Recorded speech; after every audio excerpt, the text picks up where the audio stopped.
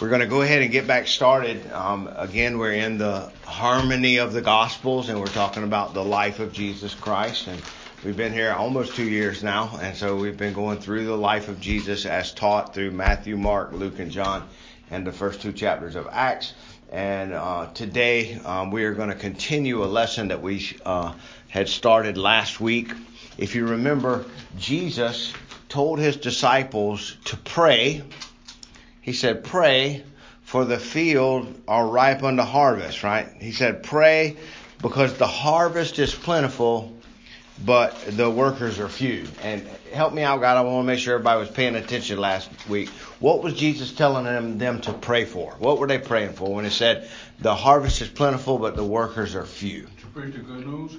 Okay, to preach the good news of the gospel of Jesus Christ. That's very true. And we are to preach that gospel through the way that we walk, talk, and act, but more importantly through the Word of God, right? People are going to look at us and they'll be able to know if we're His disciples or not by our thoughts, words, and actions. But it is through the power of the preached Word and the Holy Spirit that God is drawing His people into Himself. But Jesus was getting the disciples to pray so that more people would go out into the field and bring them in, right? There's an old song we used to sing at church a long time ago. Bring them in, bring them in, bring the wandering ones to Jesus. We used to sing that a long time ago at the church. And it's true, isn't it? Do y'all remember, we're going to learn about this parable later on, but there was a parable of a drag net and how the fisherman threw the net into the ocean and he drags it up to the shore, and then he picks out all of the good fish out of it and throws all of the shells and the trash back. And it's a picture of God's drawing His people unto Himself. And the way that He does that is through the preaching of the gospel. And so Jesus was telling His disciples to pray for workers to go into the field. Now, after we talked about that last week, we learned that Jesus already had in mind an answer to the prayer. And what was the answer to the prayer? Who remembers? If you want a hint, that was Matthew chapter 9, verses 36, 37, and 38. Seeing the people, He felt compassion for them because they were distressed and dispirited, like sheep without a shepherd. Then He said to His disciples, the harvest is plentiful, but the workers are few. Therefore, beseech the Lord of the harvest to send out workers into His harvest. So Jesus is telling the disciples to pray so that the Father would prepare people to go out and to preach. And then what is the answer to that prayer? Look at Matthew chapter 10, verse 1. What does it say? And He called to Him His 12 disciples and gave them authority over unclean spirits to cast them out and to heal every disease and every affliction. All right. So what did Jesus do? He sent the disciples out to go in and bring them in, you see. So they were actually the answer to the prayer, wasn't they? Right? And sometimes that's the case. How many times have I heard people praying something like this?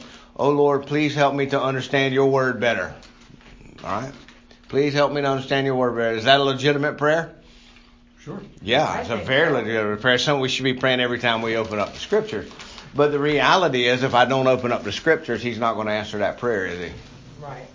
I can't lay it under my pillow and it come in through osmosis. Right? I'm going to have to pick it up and I'm going to have to read it. What does the Bible tell us? Study to show thyself approved, a workman that needeth not be ashamed. Right? We have to study it to know it. And so one of the funny things about this story that I get tickled at is that Jesus is telling them to pray and then He sends them out. He's like, you're the answer to the prayer. Now, granted, they're going to go out and bring more people in who are going to become disciples as well. And if you remember at the end of our lesson last week, we talked about that. We talked about how my mom is big into the ancestry stuff. She loves to get on Ancestry.com and find out who all of her great-great-great-great-grandparents were and where they come from. That kind of thing. But do you know that every one of us in this room, if you are a believer, you have a spiritual ancestry too? Mm-hmm. You had Sunday school teachers and pastors that worked in your life as a kid and as a teenager, as an adult, right? And you also had parents who raised you up in the fear and admonition of the Lord, and somebody shared the gospel with you. Somebody helped you understand it, Pastor Terry and Pastor Perry. Right. Somebody like Johnny Nichols. Yeah. And well, he's really important in my spiritual life because I'm always asking questions, and he always takes the time to make me understand, to help me understand. That's what our rabbit holes are. Yeah.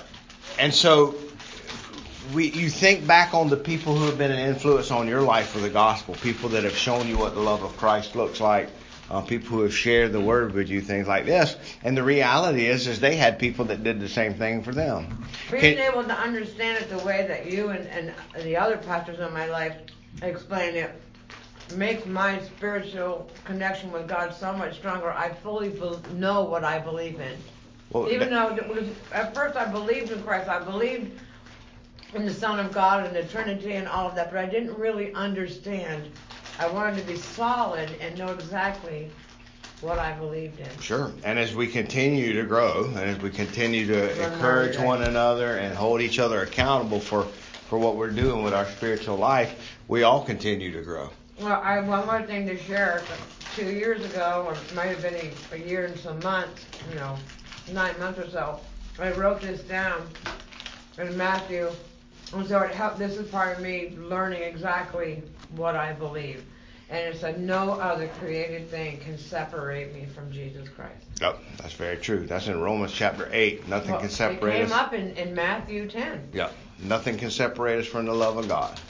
And so, so the people that influenced your life, they had people that influenced their life. I was saying the other day, can you imagine the number of crowns that Billy Graham Sunday school teacher is going to get in heaven one day? You see what I'm saying? And so the truth of the matter is that all of us, our spiritual ancestry would actually lead back to one of these apostles going out and doing what they were commanded to do. That's something to think about, isn't it? Jesus commanded Peter and Paul, well, not Paul, he did command Paul later, but the rest of the apostles to go out and share this message with the world. And because they went out and were obedient to his command, the gospel message is spread to all four corners of the earth. And today that message is still being spread. And one day the final person that's supposed to hear it's going to hear it, aren't they? And that's when the trumpet's going to blow and the clouds are going to rip open and we're going to receive the eternal kingdom. The invisible kingdom is going to become visible, right? What's the Fanny Crosby song? Lord, haste the day that my faith will be sight. The clouds roll back like the scroll. Yeah. The trumpet resounds and time will be no more. It is well. No, that's a different song. But what is the one that Fanny Crosby says? That one was all over my soul. I love that. Fanny Crosby was born blind, and she sings about how the glory of God appears before her eyes. Like she was blind all of her life, but she's talking about in the eternal kingdom how she's going to have new eyes, and she's going to be able to see Jesus for the first time with her new eyes. And that's really cool. I was just sharing a lesson with some kids the other night about blind Bartimaeus. And how Jesus healed his sight, and the first face he saw was Jesus when he got his sight back, and so that's really neat to think about. But so the message is going out; it's doing what it's supposed to do, and we are called to be a part of that message, are we not? And so, what again? Just real quick, help me out. What does it mean actually to be a disciple? What does that mean to be a disciple of Jesus Christ? The person baptized. And who goes out and make another disciple, make another baptized Christian who goes out and preach the word. Okay. All right. I was going to say to do God's work. To do God's work. All right. So what is God's work? If you're his disciple, what will your work look like? Setting an example. Okay. Living an example before people. Living an example so okay. that people know. What else?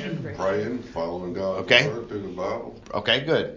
Right. And so there are certain things that are required of it. So to be a disciple means that you are under the discipline of a master, right?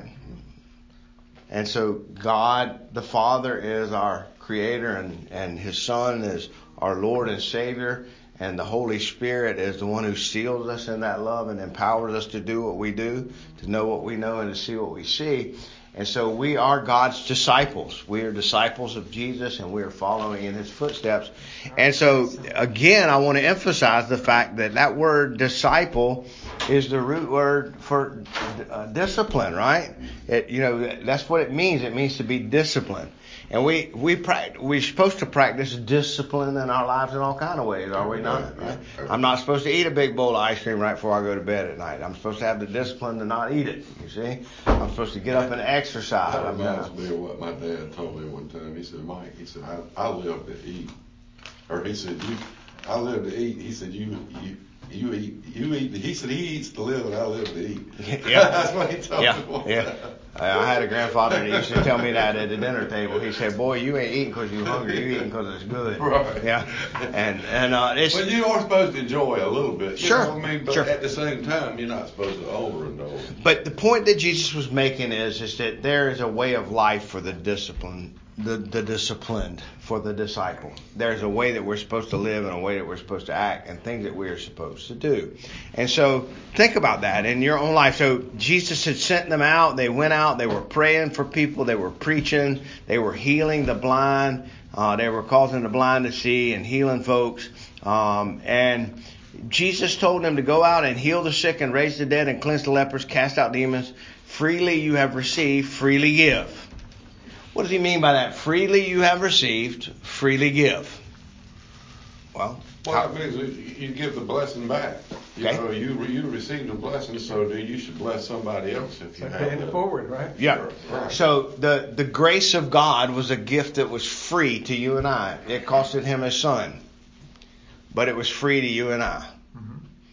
And so what are we supposed to do? We're supposed to go out and share that grace with others.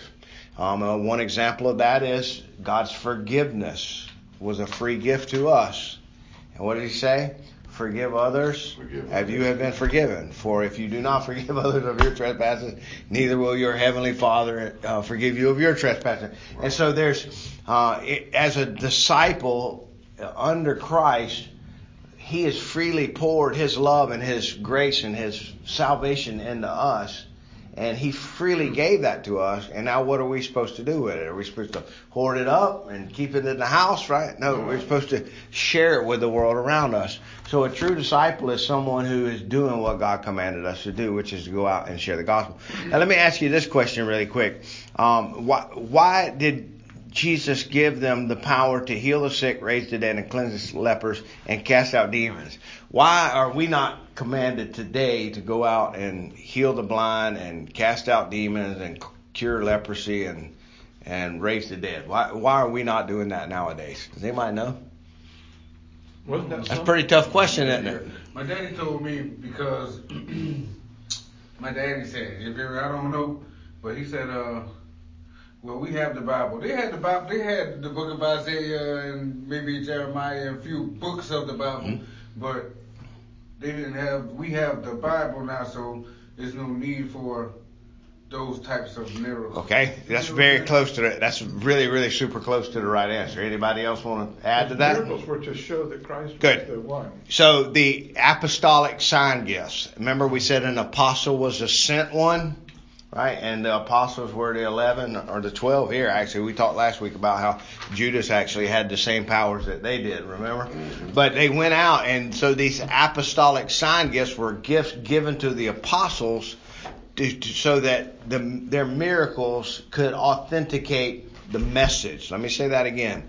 The miracles authenticated the message. All right, so what is it that saved people? Was it the miracles or the message? The message is actually what saved people.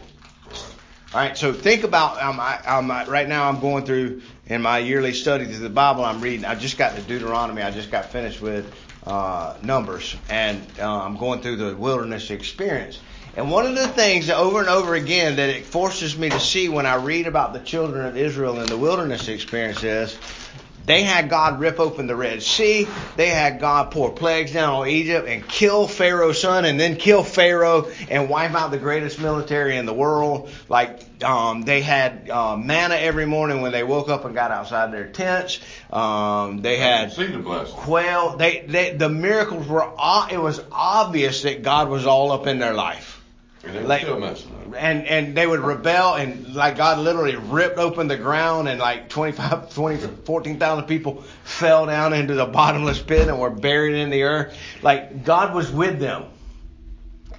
And yet, even with all of those miracles and even with all of those signs, the people still rebelled against him. And what does over and over again? What does Moses make sure that we hear when we read through those accounts? Is that God constantly said, "You have my word," or the Lord said unto them. The Lord said unto them, "You have my word. Obey my word. Write it on your forehead and on your hands." You know, and so God was with them, obviously in the miracles, and yet even with the miracles, and even with him literally speaking out loud to them where they could hear him, they didn't believe. You see?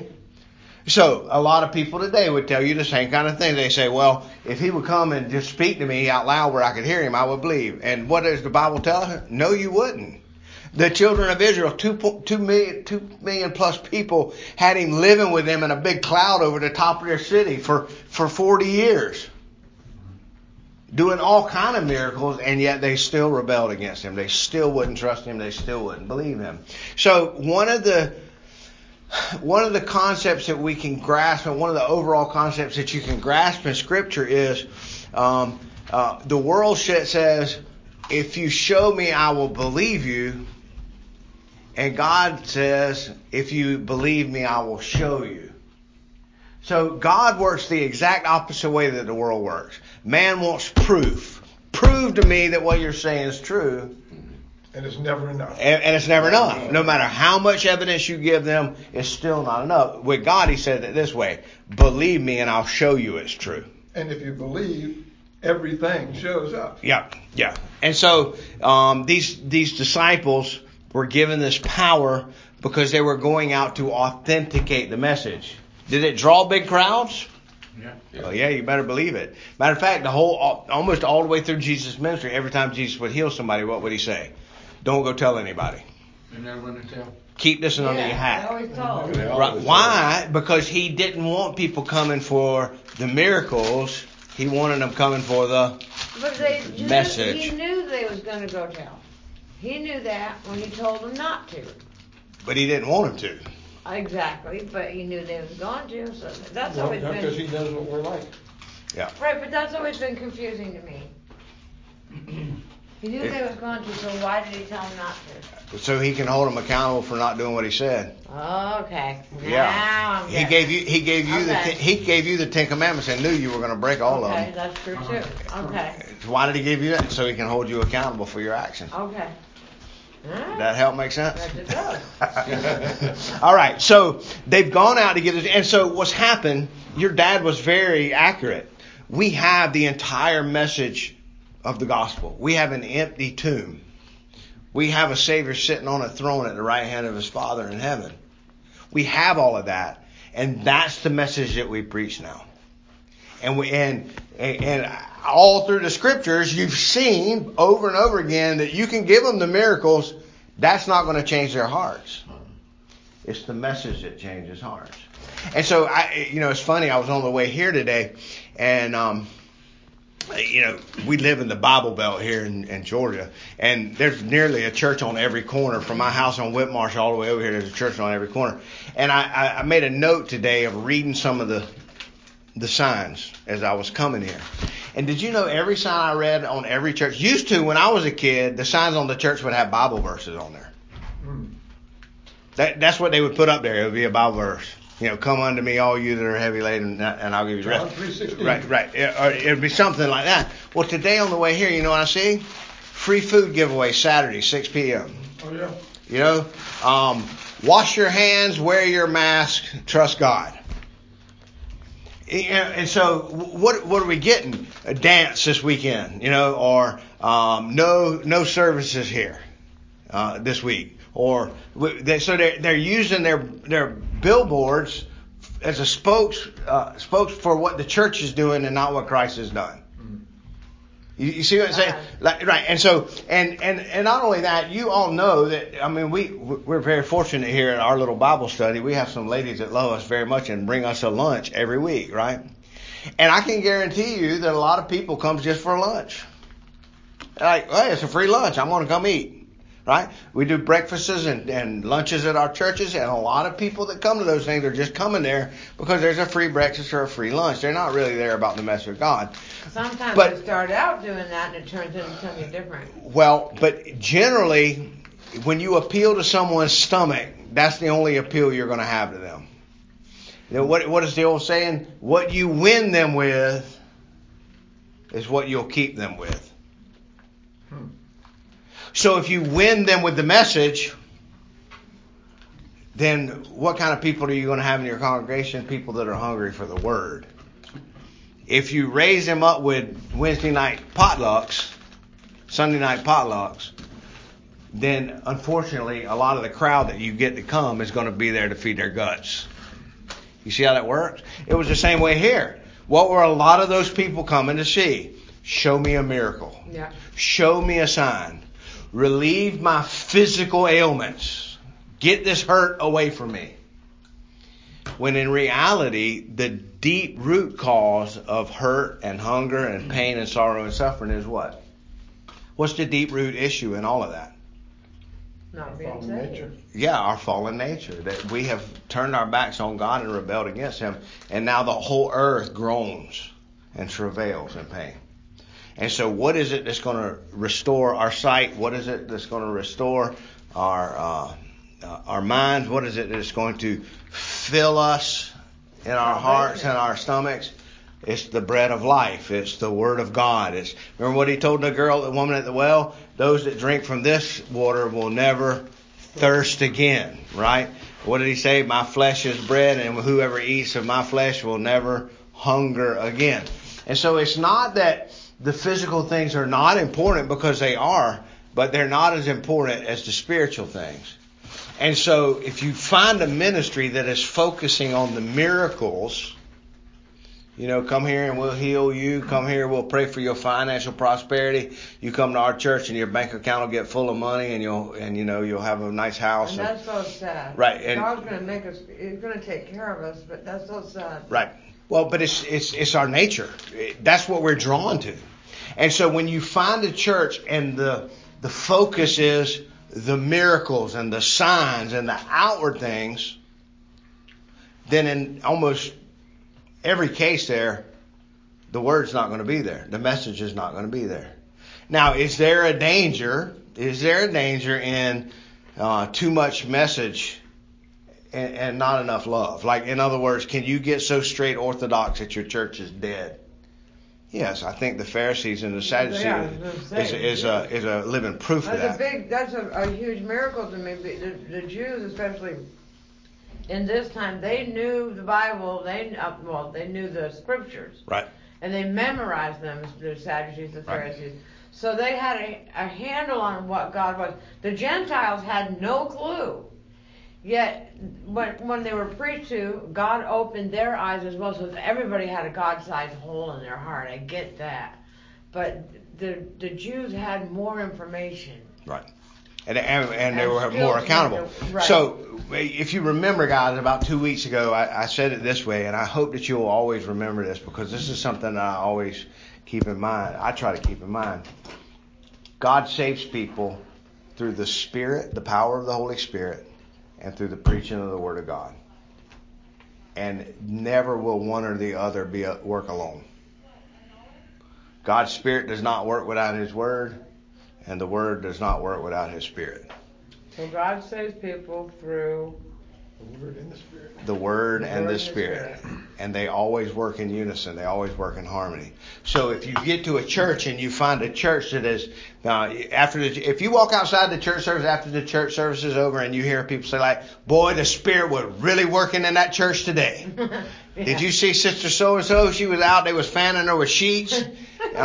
Brother so-and-so was doing this and she was doing that. And they're, right. In any church where, so the focus is on, the Spirit.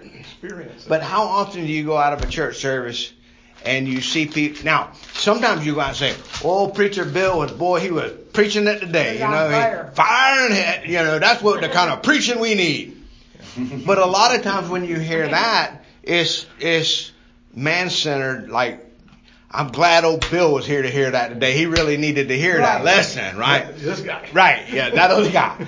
But the point being is this: if the message and the spirit work together, when you come out of the service, everybody's going to be humble, everybody's going to be broken, and we're going to be talking about. And we're going to hear. We're going to talking about the Word. We're going to talk about what was preached. We're going to talk about Jesus, and we're going to our conversations and our emotions and our thoughts and our feelings are going to be focused on Him, because that's what when the Spirit and the Word are at work together. What did Jesus say? If I be lifted up, I will draw all men unto myself. And so that's the proper harmony that we're supposed to have. We had that in our recovery meeting last night. We were in Matthew, and we went around the room and what God did in our lives.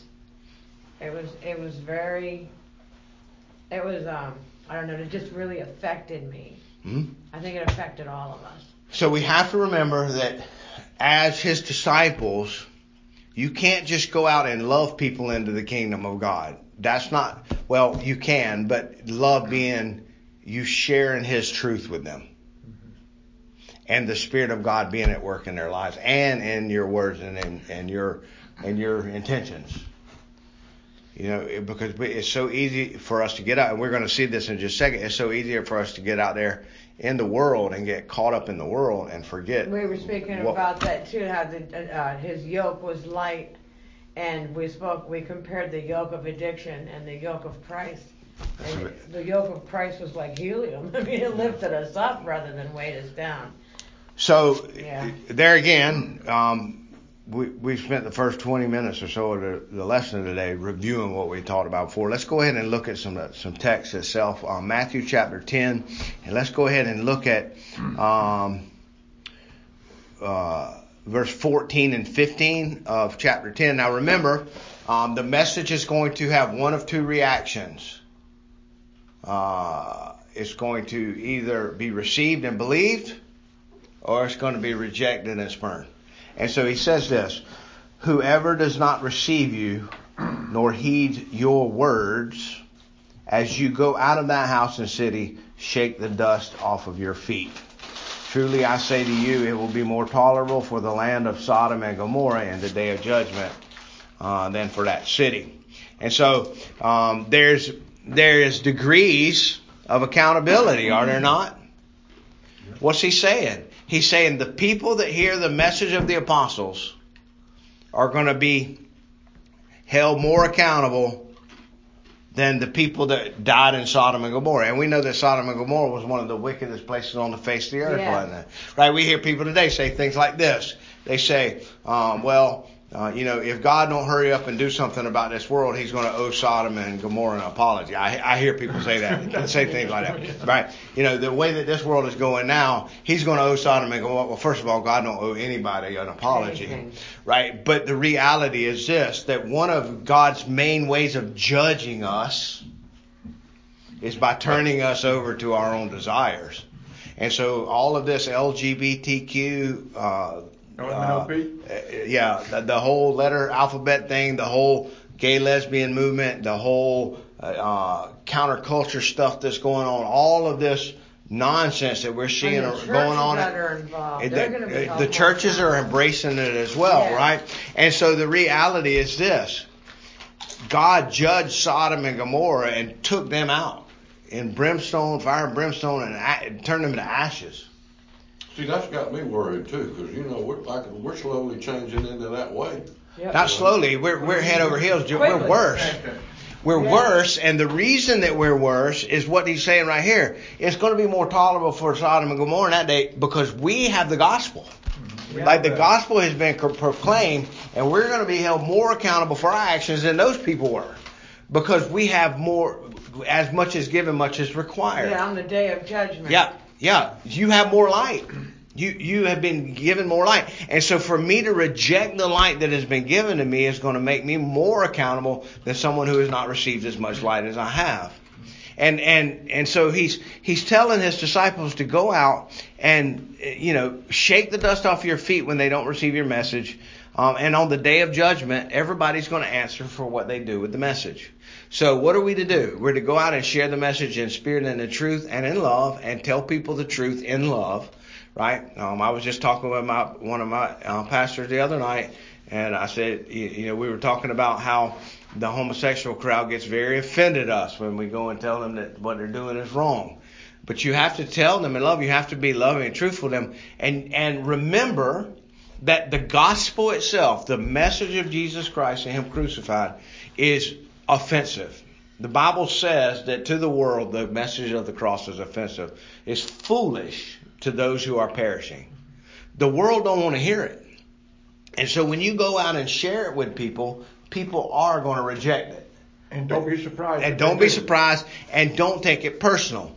But there is a certain time when as they continue to reject the message, what did He tell the disciples? Walk out of their house and take off your sandals and knock the dust off your feet and say, I'm out of here. Mm-hmm. So I've learned a very, very valuable lesson here in the last 6 years of working in ministry with teenagers.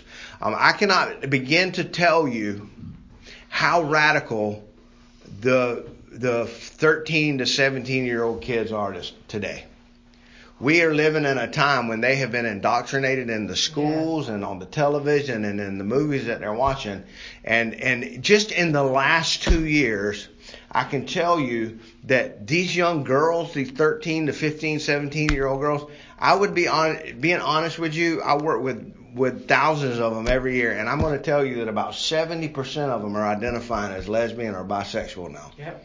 Really? Yeah. Wow. It's like the school system has crammed it into their head, Yep. and as rebellious teenagers with all kind of chemicals and hormones flying around in their bodies, it's a way for them to get attention for themselves. They can stand up and say, see me, I'm different than everybody else. And so anyhow, and they hate the Bible. They hate the Bible. That makes sense, because my son, he's in the service, and he's always telling me that over 50% of the women that are in the service are like that. Well, yep, and they've been indoctrinated into it. Just and straight up, they're not even, they just. And remember, according to Scripture, that is the last stage of rebellion. When man rebels against his created nature, when a man says, I don't care how you created me, I'm going to use my body the way I want to use it. When mankind literally rebels against the Creator so much that he says, I'm going to be something different than how you made me. In Romans 1, it shows us that that's one of the last stages of rebellion. And so I've worked with these kids for a long time, and I have to be very careful because in the environment that I work in, the hospitals that I work in, a lot of them have federal and state funding. Right. And if you go in there and preach the truth, there's a chance that hospital can be fined or even lose their license if they allow you into their buildings to do these kind of things. So I have to be very careful about it. And most of the time, what I've had to learn how to do is I've had to learn how to address these kids in a one-on-one situation instead of in a group. Mm-hmm. And so just a couple, like 2 weeks ago, I had a group of kids. There was about 15 girls in the class, and 13 of them, when we offered Bible study for them, left. They all went and sat down in the hallways. And of course, we don't force anybody to stay for Bible study. So think about the percentages. Of 15 kids, 13 of them went and sat in the hall. So we had 2 kids stay for the Bible study. Well, when we got done with the Bible study, the staff made all the kids that were in the hall come back into the main room. And as they all came back into the main room, every one of them, they all jumped on me. They all wanted to know questions. They asked questions about, well, what does the Bible say about this, and what does the Bible say about that? And they ask you these questions, but they don't want to know the answers. They just want to argue with you. They want to show that you're wrong. And so as soon as they ask you, well, what does the Bible say about this? And then you say, well, you show them something, and then they'll say, well, how do you even know that's true? That was written like 50, or they'll say it was written 50,000 years ago. They have no idea of how we got our scriptures, but they're saying man translated it, and how can you even know it's true anymore? Like they're completely inundated with the world's arguments. First of all, they're rebelling against God's truth. And there was a time when I would try to sit and reason with them. But I've learned, especially, and guys, I'm telling you, in the last 2 years, this movement has ramped up so much. I'm telling you, 70% of these teenage kids it's mainly the girls, are identifying with lesbian, bisexual, transgender lifestyle. Like 70%. It is complete. We're swamped. And another thing that you've seen happen over in the past few years is that the gender roles are flipping. So I go in and work with a group of boys, and the boys are all artsy and coloring and expressing themselves through their emotions. And the girls are ready to attack you and rip your throat out. So 10 years ago, that was the boy. The boys were physical and violent and abusive. And the girls were docile and curled up in a corner. But what you've seen is their roles have literally flipped. Satan doing this with the world. Yeah, turning it on its head. Yeah. And the only thing that's going to get it straight is the gospel of Jesus Christ and us going and sharing that message with people. Like, that's the only thing that's going to get it straight. But the point I was bringing up with all of this is what I've learned to do with these girls now, and this is my new standard. This is what I'll do. So, first of all, if they don't come to the class, if they reject coming to the class and then they just want to come in and argue over the class over, I'm probably not even going to talk with them other than to say, I sure wish you would have come to class, that kind of thing. But I will ask them a question like this. I will say, if I can show you in the scriptures that what you believe is wrong, is it going to change your mind? And what are they going to say? No. No. And I say, okay, our conversation's over. Mm-hmm. You see, I'm not going to continue to let them. Right. And I honestly believe that that's what Jesus means when he says, "Don't cast your pearls before swine." I was just going to say that. You know, and because the truth of the matter is, the world, and we're going to see that here in just a second. The world hates the gospel of Jesus Christ. The world hates truth. Because the world is captured in darkness, and the light of the gospel exposes sin. It exposes our wickedness. It exposes the wrongs that we do. And if we're embracing sin, if we're living in the darkness, the last thing in the world we want is exposure. And think of what a miracle it is that God picked me out of that. Amen. So, and set me in the light. Let's look at verses 16 through 23 here and see what it says. Matthew chapter 10, verse 16 through 23. It says this: Behold, I send you out as sheep in the midst of wolves. So be shrewd as serpents, and as innocent as doves. But beware of men, for they will hand you over to the courts and scourge you in every synagogue. All right? And you will even be brought before governors and kings for my sake, as a testimony to them and to the Gentiles. But when they hand you over, do not worry about what you are to say, for it will be given to you in that hour what you are to say. For it is not you who speaks, but it is the Spirit of the Father who speaks in you. All right, so one of the beautiful things about this is that Jesus always practices what he preaches. Now think about that. What did he say? I'm sending you out as sheep in the midst of wolves. Be shrewd and innocent, but beware, because men are going to hand you over to the courts. They're going to scourge you in their synagogues. Did that happen to Jesus? Yeah, that most definitely did. And you will even be brought before governors and kings for my sake, as a testimony to them, to the Gentiles. Did that happen to Jesus? Yep. But when you are handed over, do not worry about what you will say, for it will be given to you in that hour what you are to say. For it is not you who speaks, but it is the Spirit of your Father who speaks in you. And so, remember when Jesus was before him, it said he was like a sheep led to the shear. He did not open his mouth. He didn't argue with them. He didn't. Matter of fact, he hardly answered any questions that they asked him. Why? Because their intentions from the very beginning was to nail him to a cross. And the very intentions that he came into the world was to die on that cross to save us. And no talking was going to change that fact. Just like you telling that person, if I show you this in Scripture, will you?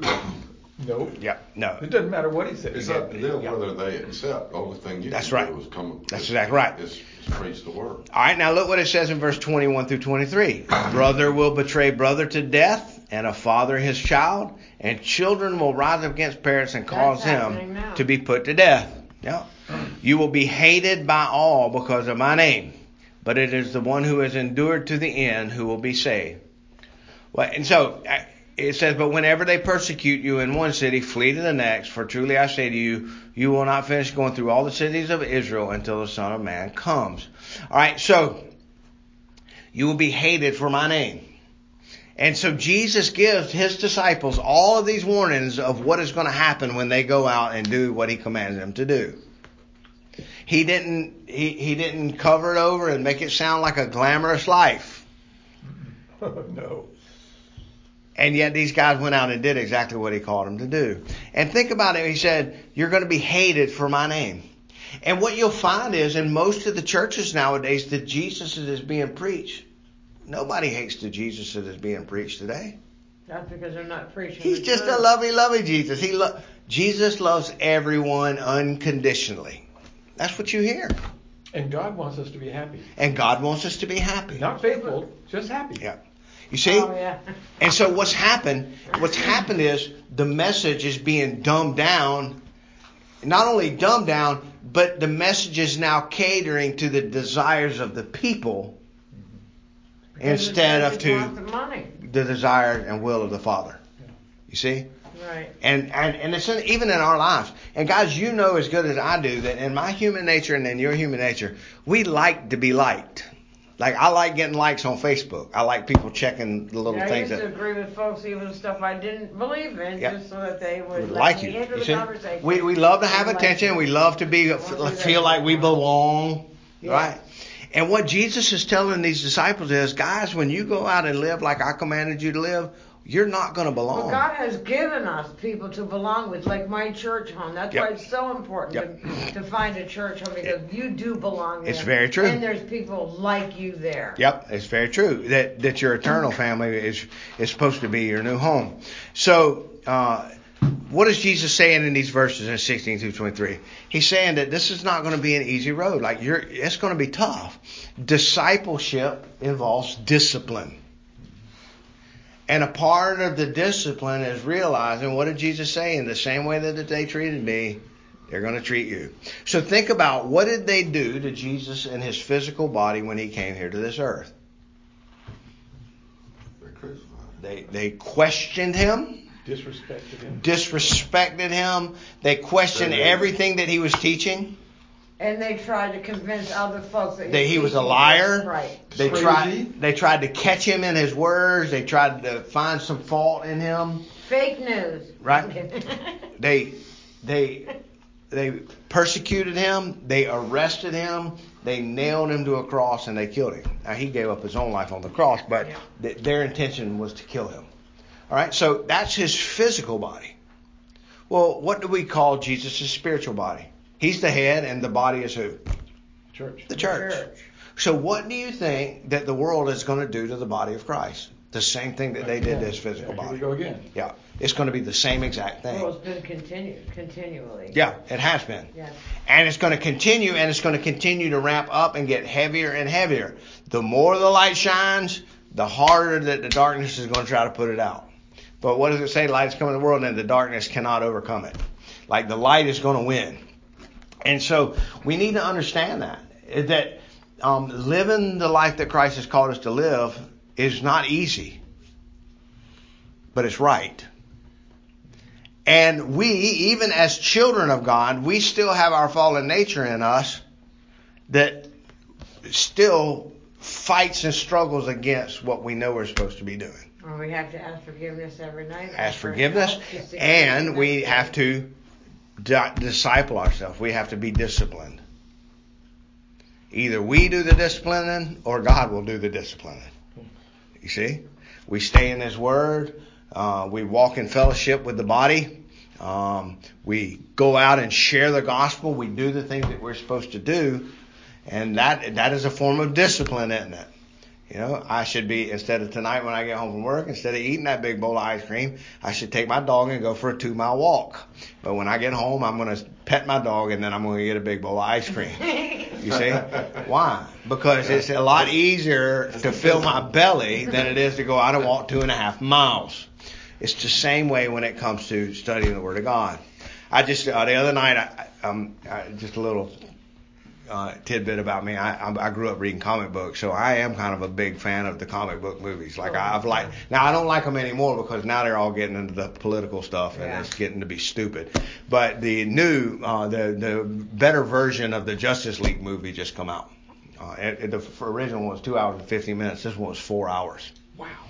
And did you know that the other night I sat at my desk with my TV on my computer and watched a 4-hour movie, ate popcorn, Pop-Tarts, 4 hours. I sat for 4 hours and watched a movie. Loved it. And it didn't strain me at all for 4 hours to sit there and do that. But I sat down this morning to try to get my daily Bible readings done. And my Bible, what I read in my Bible and then my study work is usually about 2.5 hours a day is about what I put into it. And did you know that 20 minutes into it, I was taking on my computer to look and see what social media was doing or find something. Yeah. You understand what I'm trying to explain to you here? It's a lot harder to do that. No, I don't. Oh. No. My son does. He's a comic book collector. I got some old ones, but I don't really. My So, son collects them. so what is the point I'm trying to make? It is so much easier for me to indulge the flesh than it is to feed the spirit. But have you ever fed your spirit and said, "Man, am I sorry I spent that time"? Nope, never. I've never. That's- But that ice cream that you eat, I shouldn't have done that. Yeah, I have regret. Yeah, because then the next day I have to. It's hard for me to get my pants on. But I'm working on that there's kind of now. a fine line there, The though, ice because cream and you're blueberry supposed pie. to enjoy some things, right? Am I right? I mean, like, when you eat that ice cream, you're supposed to enjoy that a little bit. Yeah, we shouldn't eat a whole bowl of it. Well, what's a whole bowl? A whole bowl could be a small bowl. Yeah, well, that's the discipline. Yeah. To get out the little bowl instead of the big bowl. I'm paying That's a for choice that that now. you make. with All no right. discipline. So the point being is that I'm constantly drawn to the wrong things, and it takes discipline to do what's right. And that's what Jesus is trying to teach us here. Go out and do what I've commanded you to do, and it's going to be a hard road. It's not going to be an easy thing. You're going to struggle, and the world's going to hate you. The world's going to persecute you. You're going to fall. You're going to mess up. You're going to do the wrong things. And yet I'm with you, and I'm with you to help you to do what I've called you to do and commanded you to do. And so we need to make sure that we're doing those things. And thousands of people before you have done this. Yep. Right? It's Yep. not like I'm giving you an assignment that's impossible. So, Many have done it before. so next week when we get back together, we'll finish up our 3-part series on discipleship and what it means. We're going to look at Matthew 10 verses 24 through 42. We'll look at Matthew 24 through 42. Matthew 10, 24 through 42. If y'all want to cheat and read ahead to see that. But remember, God has called us and saved us out of this world, not so that we can go back into it and be a part of it, but so that we can be a light and we can be salt and we can be what He's called us to be, which is a peculiar people, a holy nation, set apart for Him. And so you can go back now and read the Old Testament and see the children of Israel. They were God's called out people. They were called out to be a light. They were called out to be separate. They were called out to walk His walk and talk His talk. And how did they do? They failed. And they are our example. And the funny thing is that now we have the Spirit living within us, and yet we're still failing. And we're going to be held that much more accountable for what we do with our thoughts, our words, and our actions. And so Lord was talking earlier about how Jesus saved us from our addictions and saved us from our sin. And what David said, he pulled me out of the muck and the mire and set my feet upon a rock, right? Well, as long as I stand on that rock, I'm in good shape. But my tendency is going to be to continue to go wallow in the mud. And so what we need to realize is this. You want to stay sober? You want to stay at peace with God? You want to have a life that is productive and meaningful and has eternal value to it? Then continue walking in discipleship with Jesus Christ and don't yield to this world anymore. And the more that you discipline yourself, the more that you read the Word, the more that you pray, the more that you fellowship with the body, the more that you sit under the preaching, the more that you practice the ordinances that He has given us, go to communion, and the more that we study the Word and pray and fellowship and walk with Him, the more we fill our lives with that, the less of our lives we have to share with those other things. You see? So This starts winning over the old. This yes. wins over Yeah, your the good old. pushes out the bad. Yeah. And so you fill your life with His discipline, and there won't be any room in your life for His discipline. The wrong kind of discipline, you see? So we walk in the discipline of the faith, which is to study His Word and to It reminds me of being afraid of death, and that changed to looking forward of what's going to be in heaven. So the fear is left because of what Christ does in my life. Amen. Well, let's close. Can I mention Yep. this before? Yep. I thought it was interesting, this last verse of chapter 9 says, "Therefore pray earnestly to the Lord of the harvest to send out laborers into his harvest." And the human mind says, boy, I hope he finds a lot of people to do that. Yep. You're right. Right. You're right. He's That's talking what about I was us. thinking. That's We're the missionaries. praying for us to go, not praying for somebody else to go. Right. And then we brought that up at the beginning of the lesson. Yeah, He right. told them to pray, and then he Right. sent them out. No, that's a very good point. Yeah. That's what made me Yeah. think of that Yeah. when you said that. So let's close with a word of prayer. It's good to see everybody. Y'all have a blessed week, okay? Father, thank you for this time. Thank you for a chance to study your word and your truth. And Lord, I'll be the first to admit it in front of everybody that's listening to my voice. I fail you miserably at times in my life. As your disciple, I neglect the things that you've commanded me to do, and I ask for your forgiveness for that. I ask you to continue to work in my heart and expose the sin in my life, expose the wrongs that I do, and help me to walk away from the wrong things and to do what you've called me to do. Give me the strength and the power. And I pray for every man and woman in this room that you will do the same for them, that you will give them the strength and the power to walk away from the things that are hurting us, the things that are harming us, the things that are keeping us from enjoying your love and your light, and allow us to go. Just like you said, you have freely given us your love, you've given us your grace and your mercy. Please give us the strength and willingness and desire to share that grace and mercy with others. Freely as we have been given, give us the strength and the ability to freely go out and share it. In Christ's name we pray. Amen. Amen.